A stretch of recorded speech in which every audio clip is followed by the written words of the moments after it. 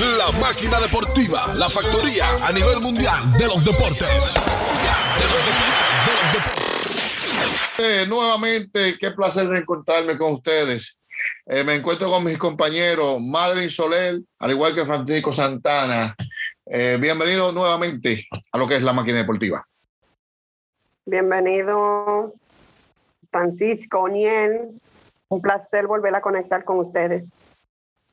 Bueno, buenos días para todos. Buenos días, Oniel Batista desde Nueva York, Madeline Soler. Para nosotros es un gran placer llevarle todo estos contenidos a nuestro público por la plataforma digital. Vamos a lo que vinimos, lo que nosotros sabemos hacer, deporte.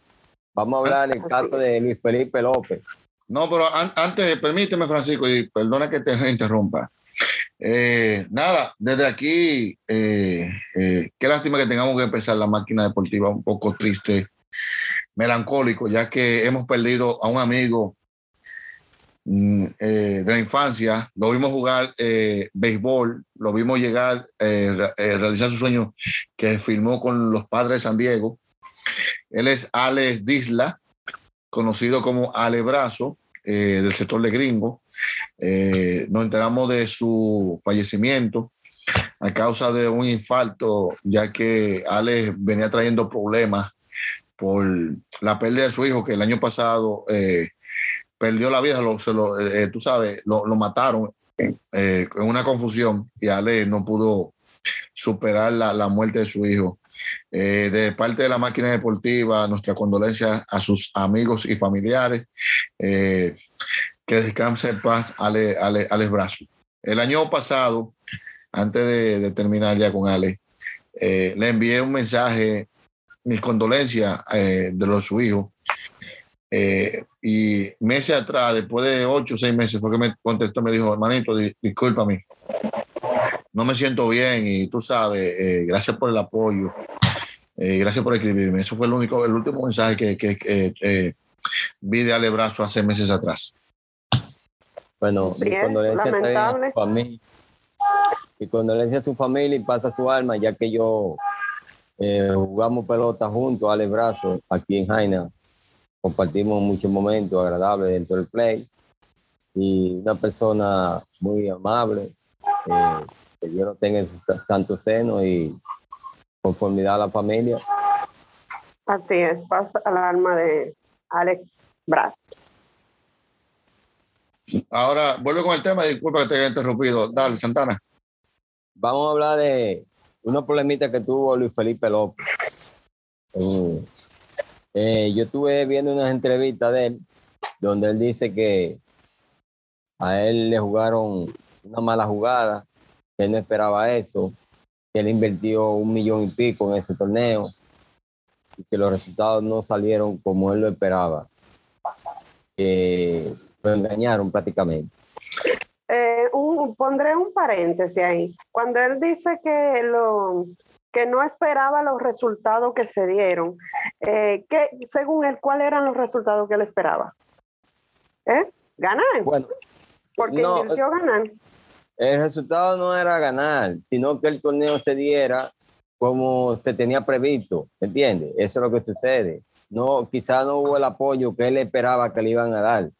Lo que yo entendí en par de entrevistas que él hizo es como quien dice que, un ejemplo, Francisco tiene como dirigente, los demás dirigentes, porque el problema viene en los dirigentes, de que tú tienes tu equipo que es más flojo, ¿no? Y por cosas de la vida clasificó, y yo, Francisco y yo nos matamos con 2 equipos, perdemos para poder jugar contigo. Un ejemplo, jugar con el más flojo y no enfrentarnos al más fuerte en la primera ronda. Y ahí es que viene el problema en la mesa técnica, que se vendieron prácticamente. Eso es lo que él está diciendo.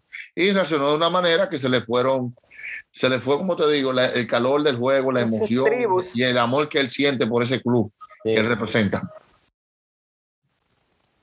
Aparte más que él jugó para ese equipo. Sí, él lo dijo, que él viene de ese barrio, que él jugó de ese equipo y eso le llenó de mucha emoción, donde él contribuye con ese barrio porque él viene de ahí. No, es que no es que contribuye, es que es tú jugar para ese equipo y después tú ser gerente, está claro, es un sueño realizado, tú ser parte fundamental. Sí. Ya tú tienes dos facetas, una como jugador y otra como gerente.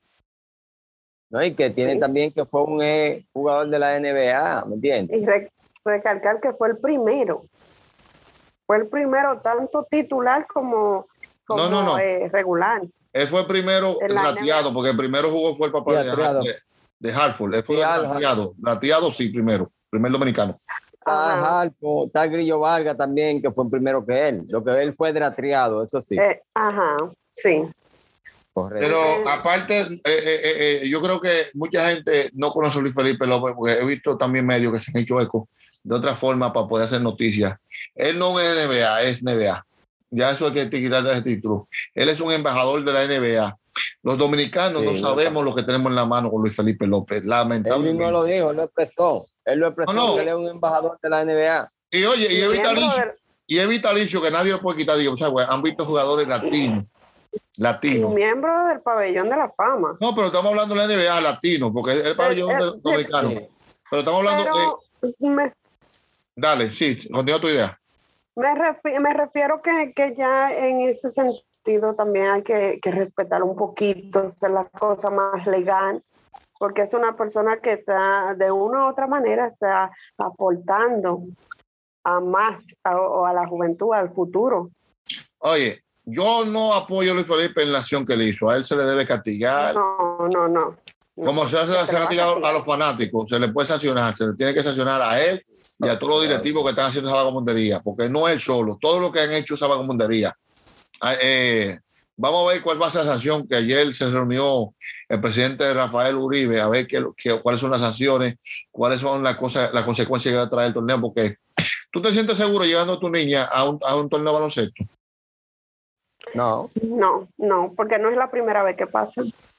No es la primera vez que pasa, y entonces en uno de los tres torneos más importantes, el de la Vega, Santiago y el de la capital. Pero no vamos muy lejos también los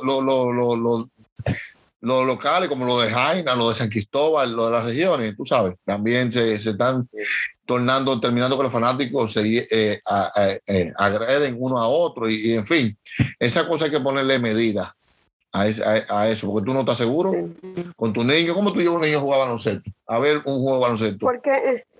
Porque si tú te fijas, mayormente eso sucede en juegos de baloncesto.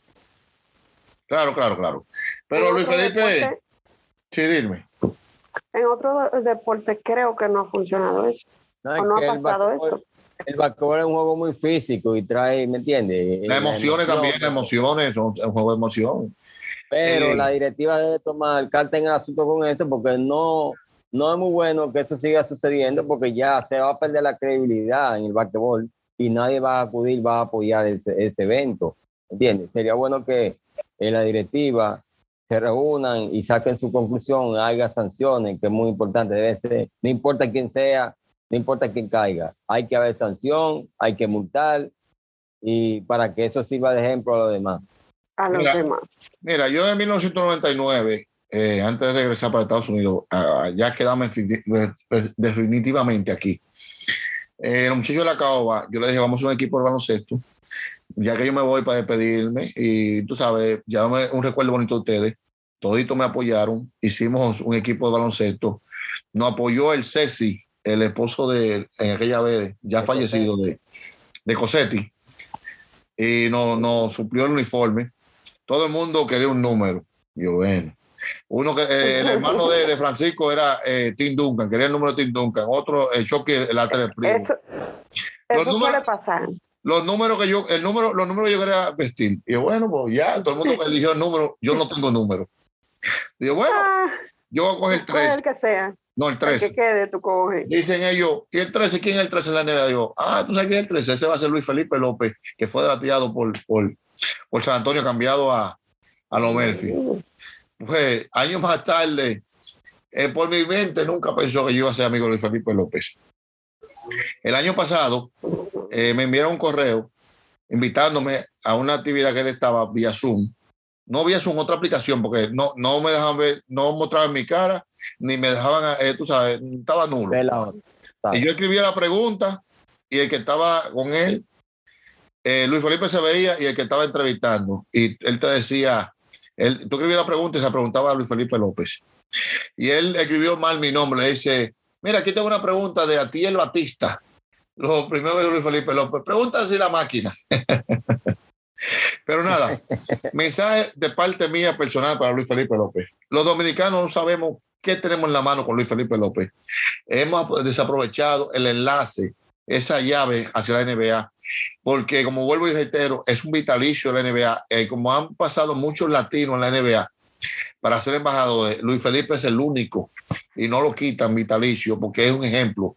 Luis Felipe tiene una serie llamada The Dominican Dream. Eso significa el sueño dominicano. Jordan tenía The Last Dance, el último baile, y Mama Guayer y Sosa presentaron una serie de cuando se fueron, se enfrentaron en la guerra de jonrones. Y esas series son gratis, son gratis esas series. Oye, y Michael Jordan es uno de los mejores. Y para ver la serie de Luis Felipe López hay que pagar. Para que tú veas lo grande que es de toda esa serie de Luis Felipe López. Luis Felipe López cambió la imagen de los dominicanos. Los dominicanos nos tenían como la basura más grande, los narcotraficantes más grandes, los delincuentes más grandes, los terroristas más grandes. Cuando ese muchachito entró a la escuela, montó un show, y cuando llegó a la universidad dijo quítate, cambió la perspectiva de los dominicanos, la forma de verlo.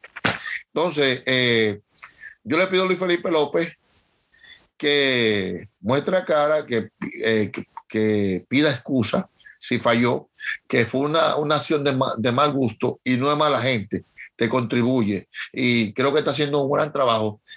Ha descuidado un poco su trabajo aquí en la NBA para dedicarle el mayor tiempo a ese club. Yo espero que Luis Felipe tome cartas, reflexiones y cambie su forma de ser, porque ese no es el Luis Felipe López que yo conozco. No, lógico, ya él ha hecho varias entrevistas donde él ha pedido excusas ya formalmente, van a seguir entrevistándolo. Bueno, ya el caso de Luis Felipe, ya él tendría que manejarse de otra manera, porque yo tenía su número. Esperar la sanción. Sí, no, ella viene. Yo tenía su número y lo perdí, pero por Instagram hablamos. Yo ya le he hecho 2 solicitudes. Vamos a ver si aparece aquí en la máquina deportiva. Quiera Dios.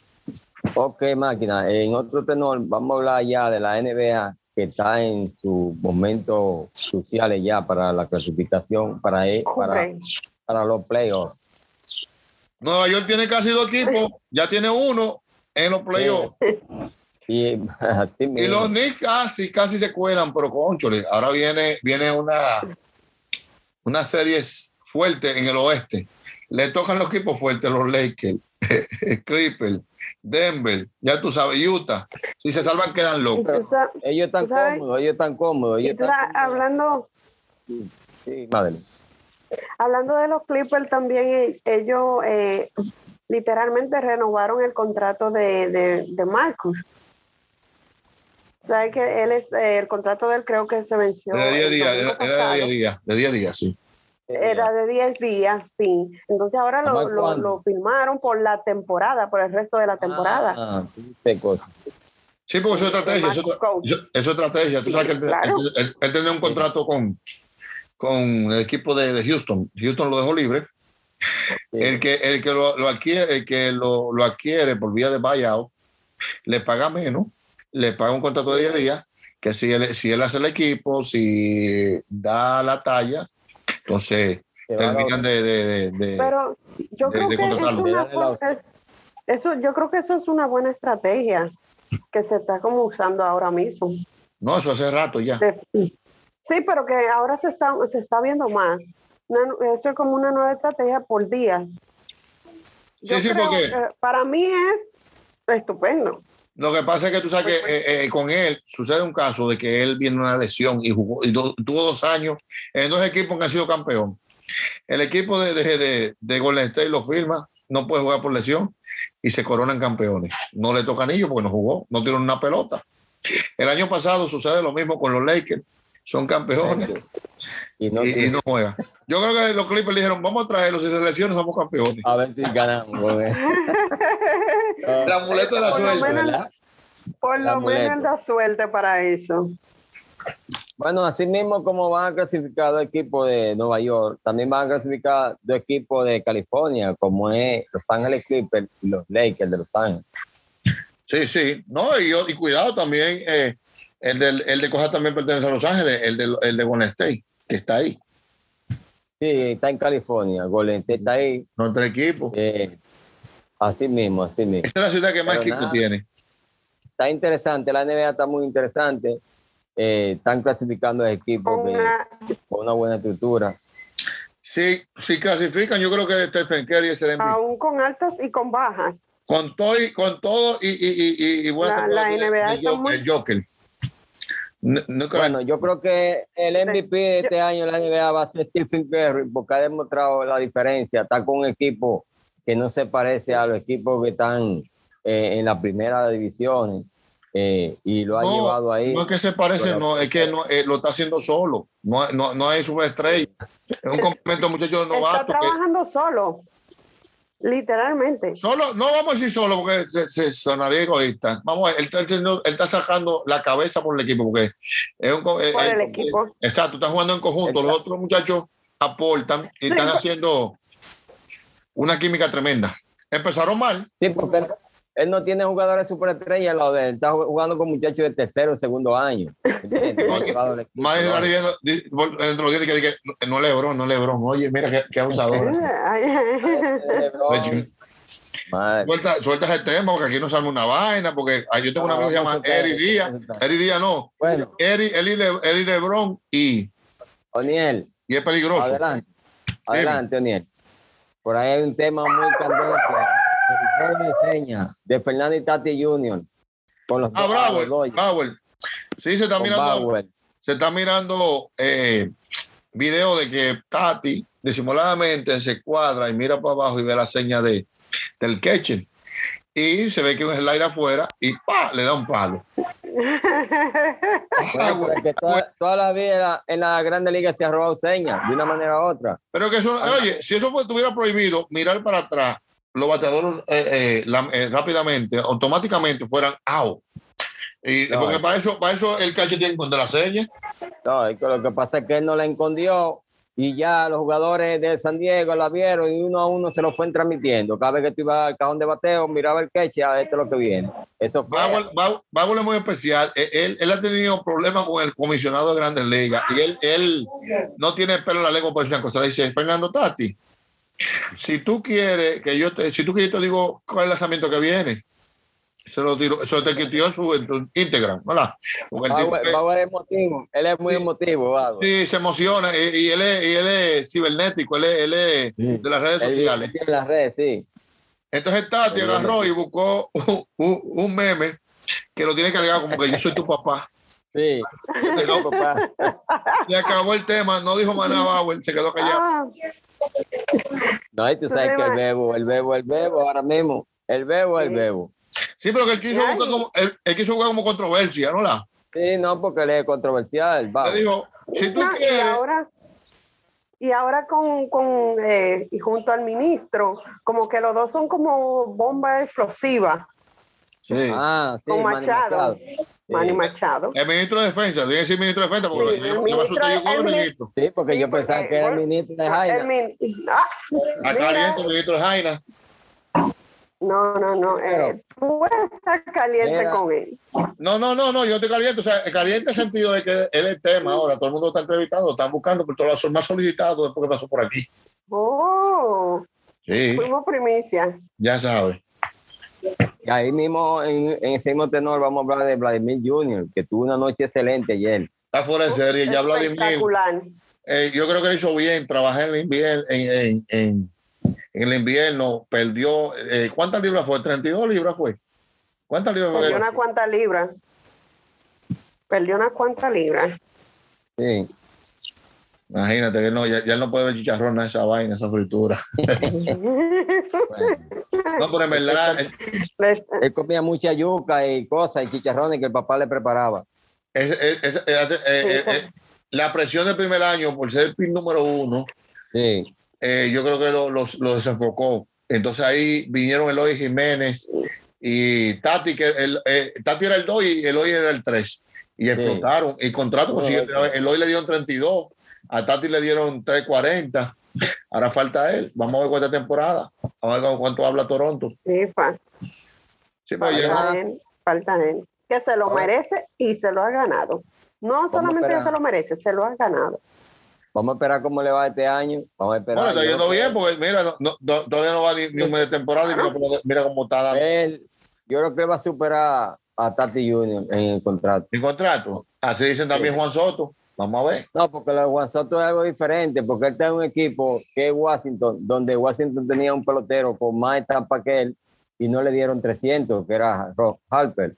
Pero no obligado a que quede en Washington, porque Harper se fue para Filadelfia y le dieron 300. Ese es para el arbitraje. Lo que pasa es que todavía el equipo está bajo arbitraje. Pero que no obligado. Eso es cuando te casas, no obligado. No, y firma el año que viene. Oye, ese fue para los Phillies. No, aquí no me quieren. 330 le dieron los Phillies. Machado los Orioles no le dieron ni 100 millones. Entonces, ¿para dónde fue? Para San Diego. Tú sabes que Juan Soto es como agradecido. No, que entonces no inteligencia, no está desesperado. Él sabe su valor. No, él no está desesperado. Él sabe su valor. Y es agradecido. Mientras parezca, yo estoy aquí tranquilo. No agradecido. Él está cogiendo su tiempo porque los equipos no agradecen. Cuando los equipos te van a votar, mira a Alex Rodríguez. Ahí con 10 millones. El equipo no. Eso es como la empresa. La empresa no es agradecida, pero el empleado sí. Yo sé que él está trabajando yéndose año por año. Si se lo dan mañana, él lo coge, pero se va año por año. Sí, lógico. Tú ves lo de Lindor, los Mets, si no lo firmaban, iba a ser un fracaso, porque se dieron mucho talento y al cabo, a la corte del cabo no se quedan con el jugador. Ahí va a ser un fracaso. No, lo firmaron. Así. No, pero ellos hicieron esa transacción porque ellos tenían en su agenda firmarlo, porque eso no es así. Eso es todo analizado y calculado. Eso no hay porque ellos estaban haciendo ofertas. Vamos a poner, era sobre los 300, pero no así la cantidad que quería la gente de Lindor. Ellos ofrecieron 300. No. 320. Aparecieron subiendo. Ya la última, esto que tenemos, lo tomo, lo deja. Y ahí el problema de Juan Soto es lo siguiente, es que Juan Soto no es un jugador de las 5 herramientas. Juan Soto batea, pero no es un virtud de defensa y de brazo. ¿Entiendes? Hay muchas cosas que disminuyen el contrato de él en gran cantidad. Bueno. Porque la gente dice, no, que Juan Soto está bien, pero él nada más batea. Está bien eso, ya, pero tiene una cuanta cosa, tan joven tiene. Hace una sola función. Sí, pero que a su corta carrera tiene ya un anillo de campeonato, que habla mucho, un anillo de serie mundial, tiene un un liderazgo de bateo, que habla mucho también, eso está en tu resumen, en tu hoja de vida, eso se le suma, imagínate. Y si tiene un agente como Escobora, peligra la cosa. Ya.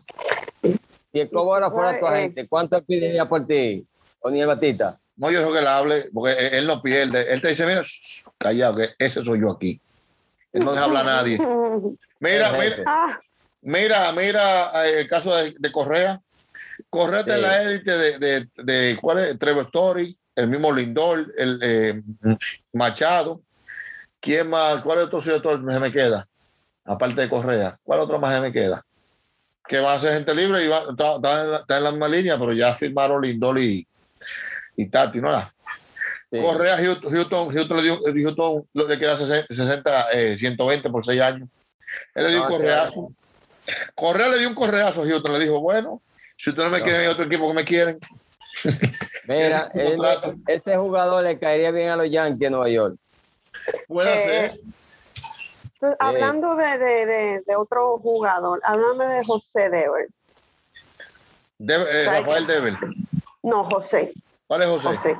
José es, creo que es primo de Rafael Dever.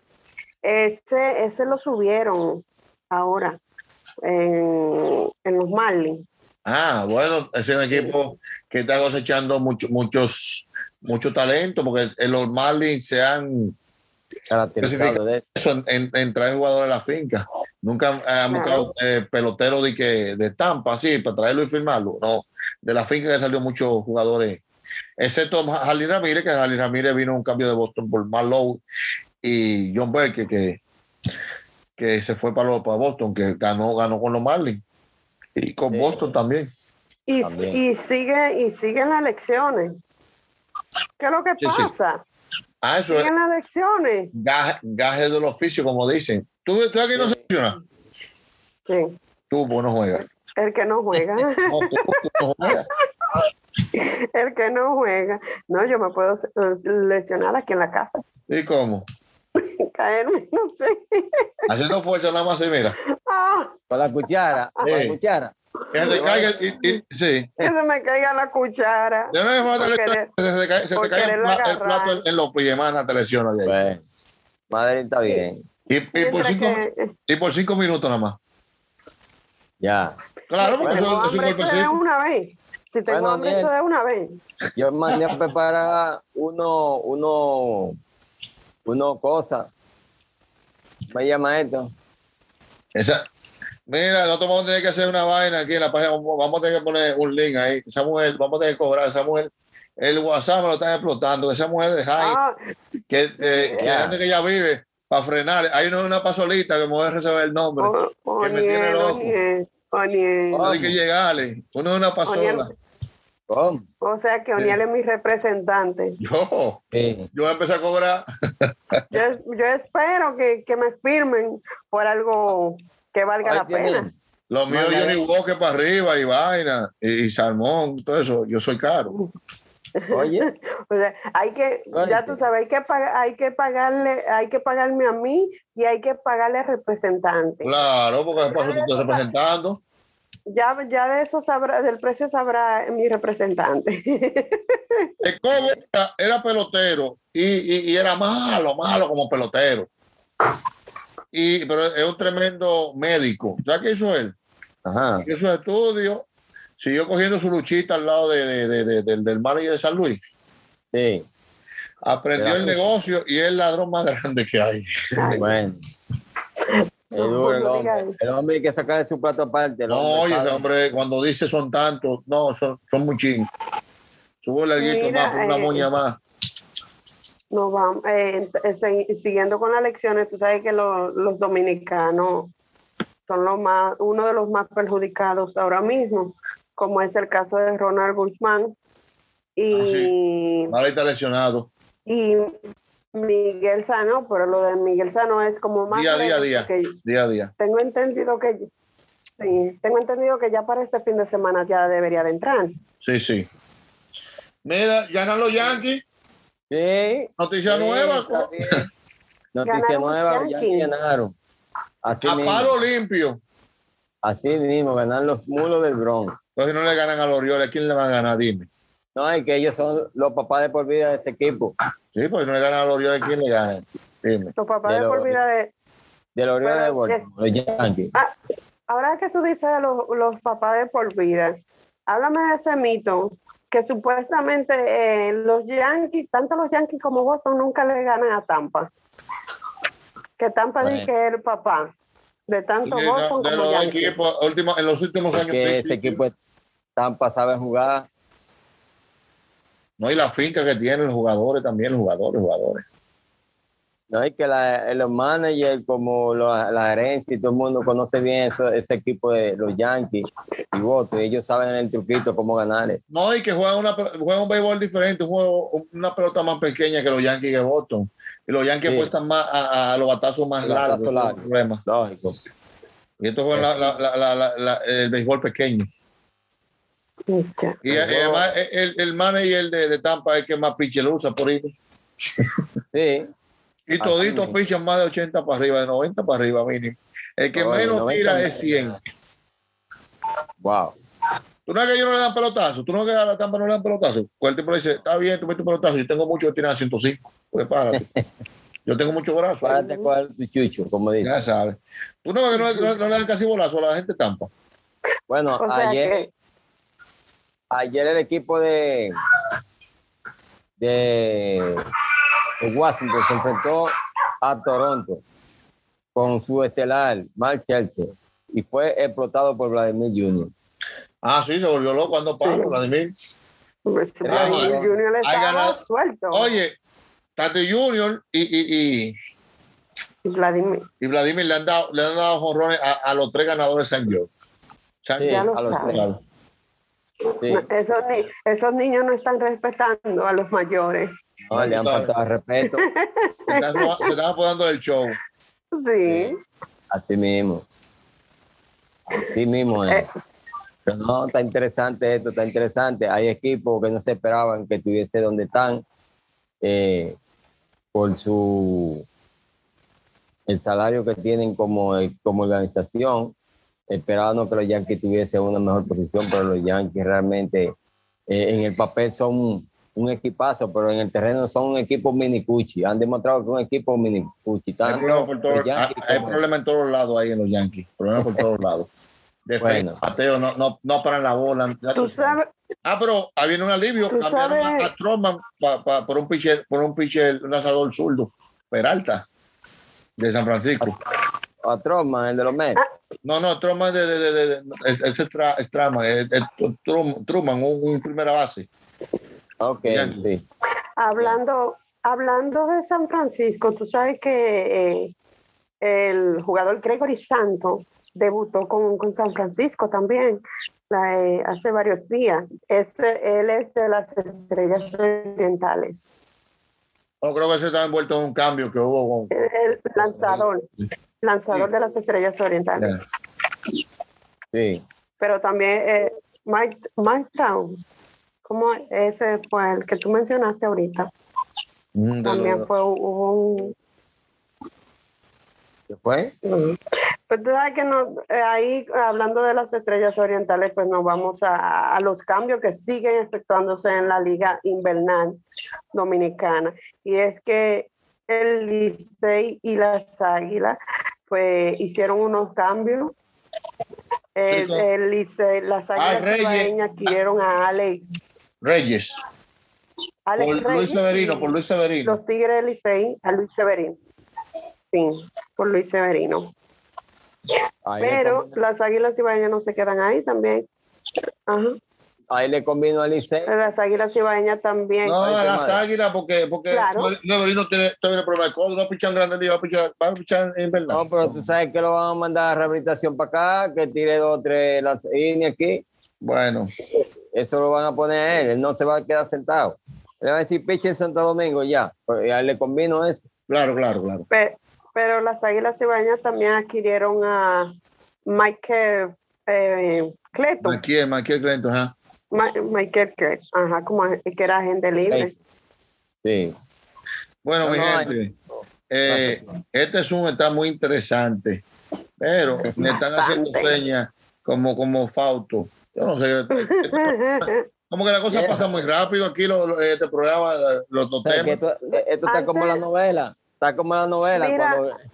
Muchos anuncios y a la hora buena te llevan. Sí. Antes de finalizar, vamos a darle las felicitaciones a Héctor Ford, que será el nuevo dirigente de la República Dominicana en sustitución de Fernando Tatis. El dirigente. Bueno, felicidades para él. Sí. Y esperemos a ver si podemos avanzar en el preolímpico para llegar al mundial allá en Tokio. Así es. Pues nada, de mi parte, saludar a todos los fanáticos que han tomado un poco de su tiempo para compartir con nosotros y al igual que ustedes, nos vemos en la otra entrega de La Máquina Deportiva. Será hasta la próxima. Así es. Máquina y Soler. Porque hasta luego, fue un honor para mí y un placer volver a conectar con ustedes. Igualmente. Bye.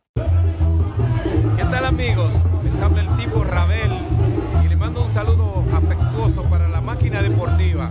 No te quites de ahí. Rabel, ¡huepa!